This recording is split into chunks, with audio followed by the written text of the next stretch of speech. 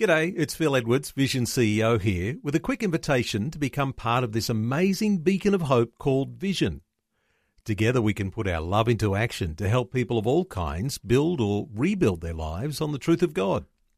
Please consider the part you can play during our upcoming Visionathon appeal, remembering that it's your support that makes Vision possible, including this podcast. This podcast is made available by Vision Christian Media, thanks to the generosity of our supporters.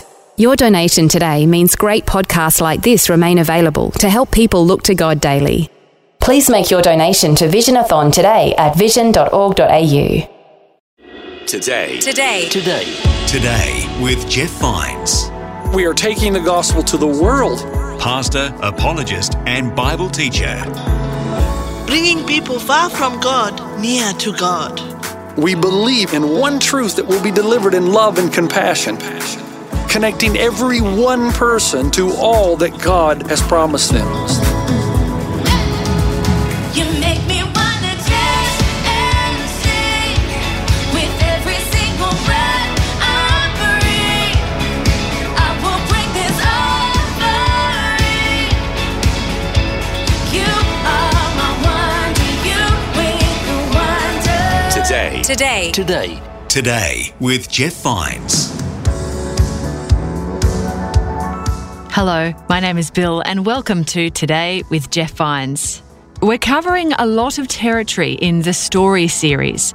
We started in Genesis and we're making our way through the major events in the Bible. In this message, Pastor Jeff is looking at those three guys who were thrown into a fiery furnace because they refused to bow down to false gods. It's the story of Shadrach, Meshach, and Abednego, a story of their deliverance. Here's Pastor Jeff in the book of Daniel. You had very little to do with the country you would be born in, the city, the state, and most of your life you think that you've been determining your paths and your ways, and all the time behind the scenes God has been moving and shifting and changing to get you to be where you are at this point in your life.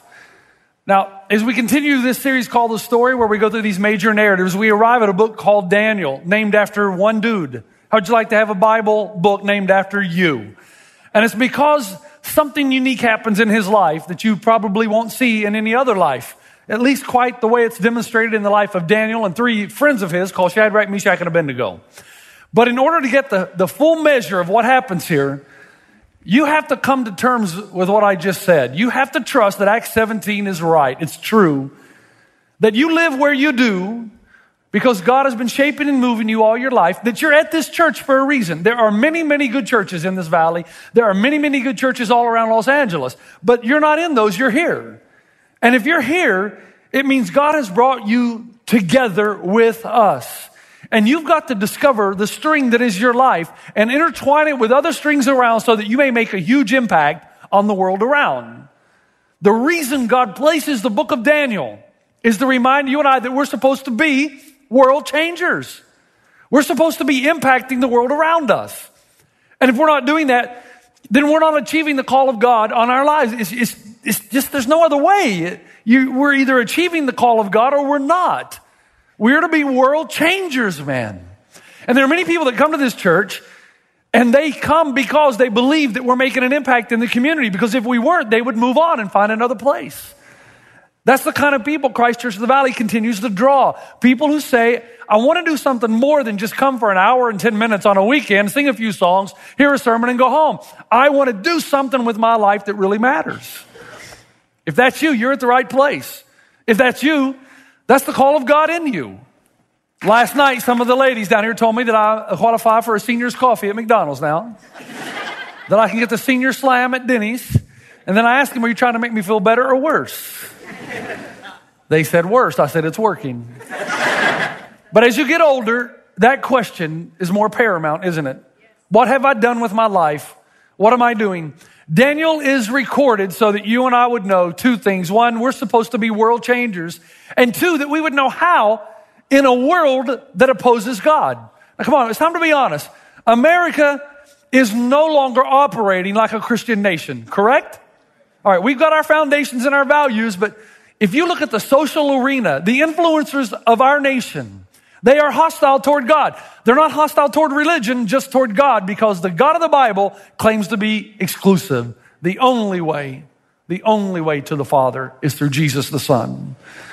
Now, if you want to be a world changer in a society that opposes God, there's 4 characteristics you're going to possess, and you see them all in Daniel. Here's the first, and we're going to say them together because I had way too much caffeine and I need some help. Here we go.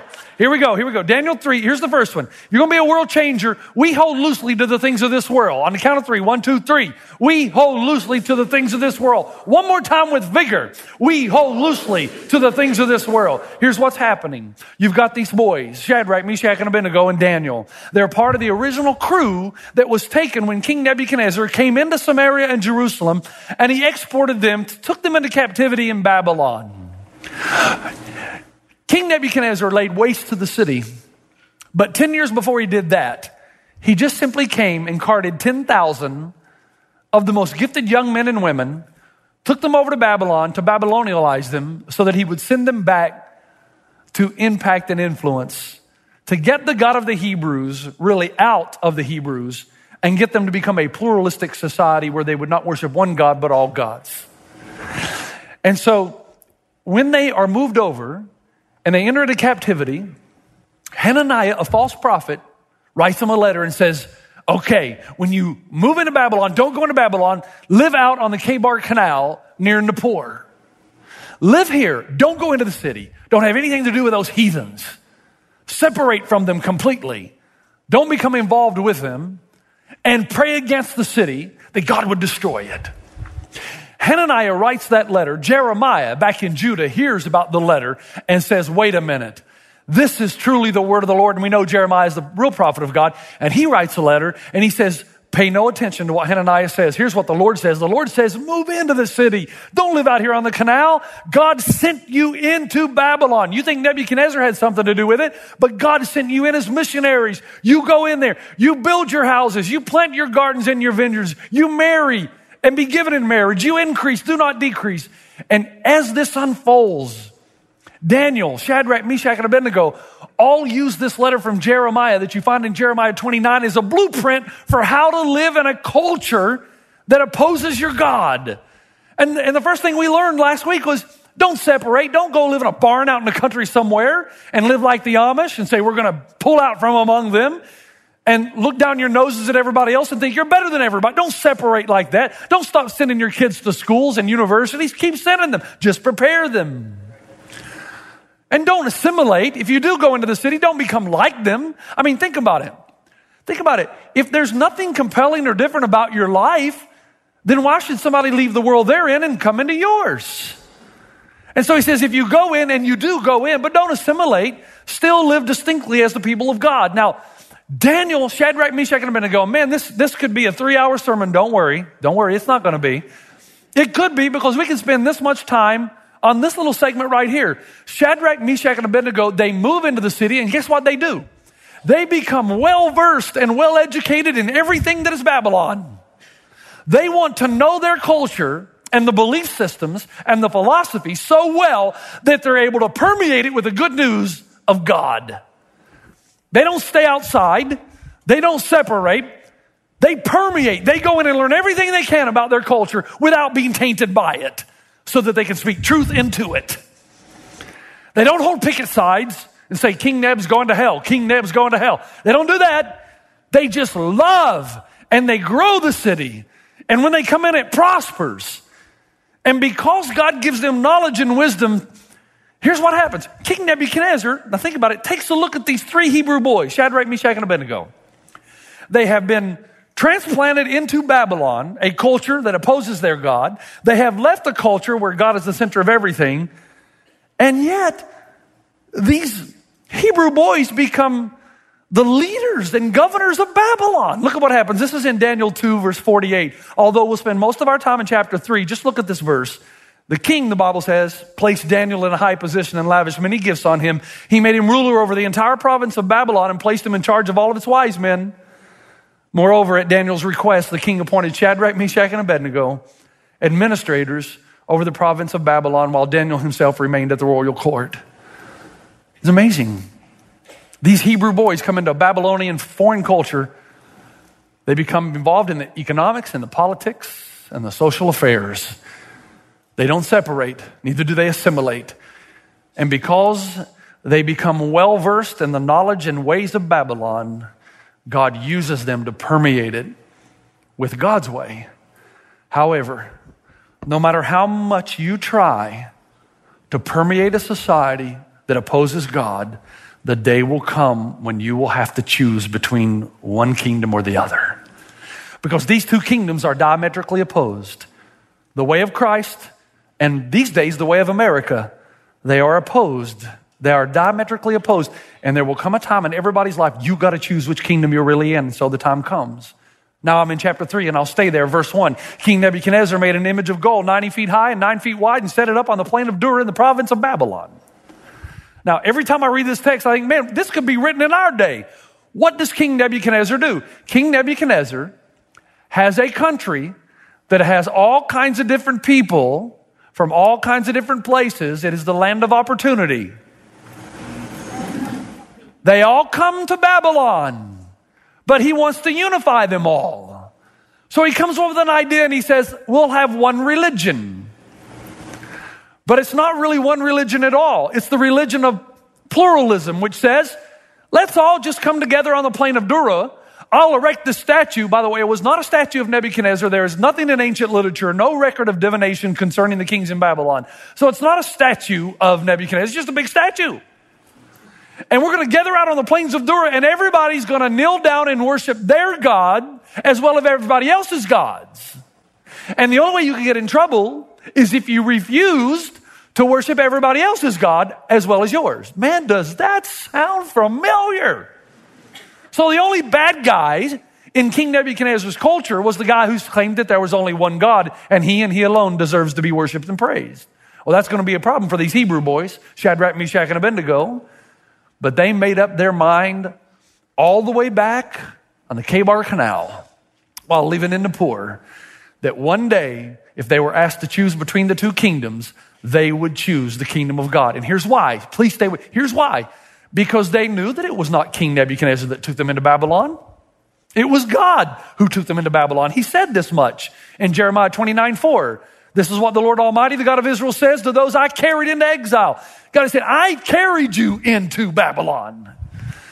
And because they knew that, they also believed that the positions they had in government did not come from Nebuchadnezzar. It came from God. That they had arisen to place of prominence because of God. And that God gave them the wisdom and knowledge of Babylon so that they would rise to a level of prominence. So Shadrach, Meshach, and Abednego knew that everything they had belonged to God. All of it. Now, do you know the same? You got that, right? Everything you have belongs to God. You would not be on planet Earth without God. He breathed life into you. Everything you have has been given to you by God. You say, well, no, I worked hard to get this. Well, wait a minute. You worked because God gave you a body to be able to work. You're good at what you're good because God wired you to work that way. Everything you have, you can never take credit. It all belongs to God. That way, if you understand that everything you have belongs to God, when He requires it back, you'll give it. If you don't believe that, then you're going to hold on tightly to everything. And when God wants to use it, you're going to say, mine, mine. And He's going to say, no, it's not. It came from me, and now I gave it to you on loan, and I need to use it now for something greater than you, yourself. Shadrach, Meshach, and Abednego were so overwhelmed with this truth that they were willing to give their own lives if God required. And that's what happens in Daniel 3, chapter 3, verse 4. Here we go. Then the herald loudly proclaimed, nations and peoples of every language, this is what you're commanded to do. As soon as you hear the sound of the horn, flute, zither, lyre, harp, pipe, and all kinds of music, you must fall down and worship the image of gold that King Nebuchadnezzar has set up. Whoever does not fall down and worship will immediately be thrown into the blazing furnace. Now, notice the options, okay? Worship the statue or die. Or how about this? Sin against God and live. Obey God and die.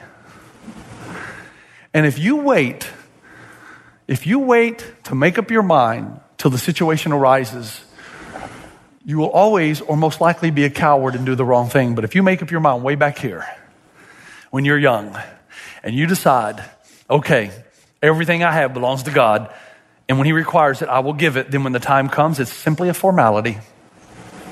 That's what Shadrach, Meshach, and Abednego did. Now, can I tell you something before I move on? There will come a time in everybody's life when you will have to choose which kingdom you're in. No one's immune to this.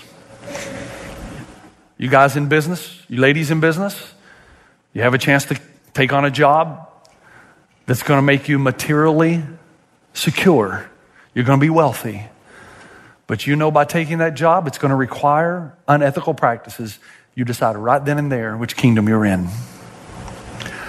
Some of you girls have found the guy of your dreams. But you know after dating him for a while that he's taking you farther away from God than closer. Right then and there, you decide what kingdom you're in. I don't know if you know this, but we live in LA. When people ask me where I live, I never say San Dimas. I used to, but I got tired of Bill and Ted's Big Adventure. I got tired of hearing that every time. So I said, I live in LA. I just say LA. And I believe, after being here for 7 years, that this may be the most difficult place in the world to be a Christian. And let me tell you why. Because of the arts. Hollywood, entertainment comes from this place to the world. And if you're in that industry, or you appreciate that industry, either way, you're going to have a constant choice to make which kingdom you're going to be in. If you're in it as an actor or actress, if you're not asking, what roles do I accept and what roles do I reject? Congratulations, you've successfully assimilated. You've become a Babylonian. If you don't have to sit down with much consternation and say, if I accept this role, this is going to undermine my faith. If I receive this one, I'll be okay. If you're not doing that, then you're lying to yourself. You think you can have a foot in both kingdoms, and you cannot. You're either all in or you're not in at all. Have you ever wondered why Jesus in the Lord's Prayer told us when we pray, He said, pray, lead us not into temptation, but deliver us from evil. Now, why would Jesus have us pray that? Is it like God's up in heaven? You better pray that I don't lead you in temptation because that's my plan. I'm going to lead you into evil. No, the Lord's Prayer is to show us the heart and mind of God. And the heart and the mind of God is this. He is gratuitously kind. He wants to open the windows of heaven and pour out blessings on you that you can't even dream, hope for, or imagine. Give us this day our daily bread. He wants it to be on earth like it is in heaven. And in heaven, He just pours out blessings. The problem is this, and God knows it. The more blessings He gives to you, the greater the temptation you have to trust in those rather than Him. And so He says, pray that God will bless you, but not so much that you'll get your eye on the blessing rather than the blessor. You with me? Let me say it again. You and I, if we're going to be world changers, we got to hold loosely to the things of this world so that when God requires it from you, you're willing to give it.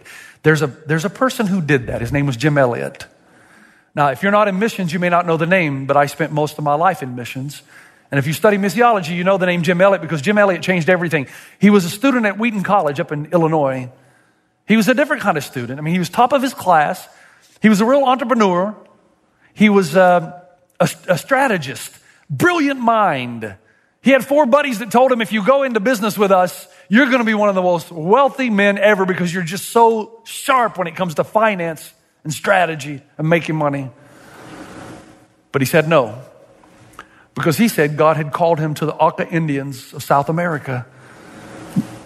That God's plan for his life was to be the first to take the gospel to this tribe of people who had never heard the name Jesus. And he moved there with his wife and with his kids. And everybody watched because of so gifted. They'd hoped maybe one day he'd come back and come to his senses and make his mark on the world. But he was convinced God called him. And if you know the story, End of the Spear, and you saw the movie, over months and months, they drop gifts to the Auca Indians and hope that somehow they'll bridge the gap. Jim Elliot, in the meantime, is learning the language of the Auca people. They finally decided it's time to land the plane. And Jim Elliot had already made up his mind what he was going to do if God required his life. And as the Aqua Indian ran the spear through Jim Elliot and he's losing his life, he spoke the words that he had memorized, that if this day ever came, that he would say. And he said to his captor, he said, I am your friend. And because he died such a patient and kind and merciful death, his wife Elizabeth Elliot was then allowed to go back, and she did bring the gospel. They received her, and an entire people group found the message and hope of Jesus Christ. Jim Elliot is famous for saying, he is no fool who gives up what he cannot keep in order to gain what he cannot lose. And his wife Elizabeth Elliot will write later in her ministry that if we hold tight or tightly to anything given to us, unwilling to allow it to be used as the giver means it to be used, we stunt the growth of the soul. What God gives us is not necessarily ours, but only ours to offer back to Him, ours to relinquish, ours to lose, ours to let go of. Many deaths must go into reaching our maturity in Christ, many letting goes. Can I ask you, what is it in your life that is off limits to God? Because what I hold back directly corresponds with the degree in which God will use me.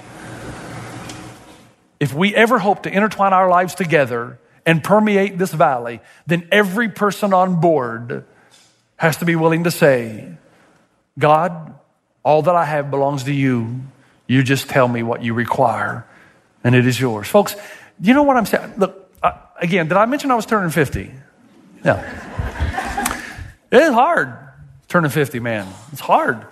And I told the staff I wanted a birthday party. I just told them. Because we didn't celebrate birthdays in my home that much. So I've never really had a birthday party, you know, where you sit down and have cake and ice cream and all these gifts, right? And so I told the staff, I'm just telling you right now, when I turn 50, I want a party. And I want a big one. And I want to tell you, I'm serious. I told her, here's what I want. I want hamburgers and hot dogs on the grill. I want the whole staff to be in here. I'm not expensive. I'm a cheap guy. I'm a Walmart guy. So hamburgers, hot dogs, what's that going to cost you? I want some potato chips. I want some IBC root beer. I don't drink it much, but it's one of my cheats, you know. It's got a lot of sugar in it, but it's my birthday. I want IBC root beer. I want a chocolate malt from The Habit. And I want to be handed that malt when I walk in the door. And here was the hard one. Here was the difficult one. I want the band, and I want Lance Beckford playing the drums because he's the only one that's going to be able to do this. Jeff Jansen on the bass and the keyboard. They brought in a guitarist and a vocalist. I said, I want them to perform my favorite song. And I wanted them to perform it when I come in. There's no way you're going to know my favorite song, so I'll go ahead and tell you. It's by Rush. It's called Tom Sawyer. And they played Tom Sawyer by Rush, and they nailed it. And then they had a video of birthday wishes to me from pastors around the valley. Gene Apple sent a message. My friend Dudley Rutherford sent one in. My friend Anastasia Babunga, all the way from Rwanda, sent me a birthday message. I didn't ask for that. That was extra. Denver Chizanga said, it was a great birthday party because it was all about me.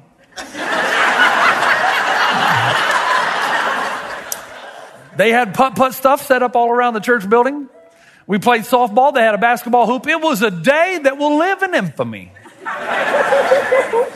Now, here's the thing. There are things I enjoy. Aren't there things you enjoy? I enjoy golf.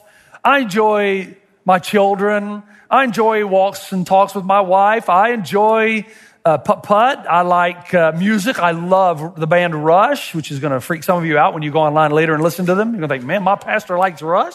Yeah, he does. I'm sorry. And so I like those things. But here's the thing. God gives us all these gifts that we have. But God asked, would you give any of those up if I ask you? And there's only one answer for those who want to change the world. And the answer is yes. We hold loosely to the things of the world. We give them willingly to God if He requests them.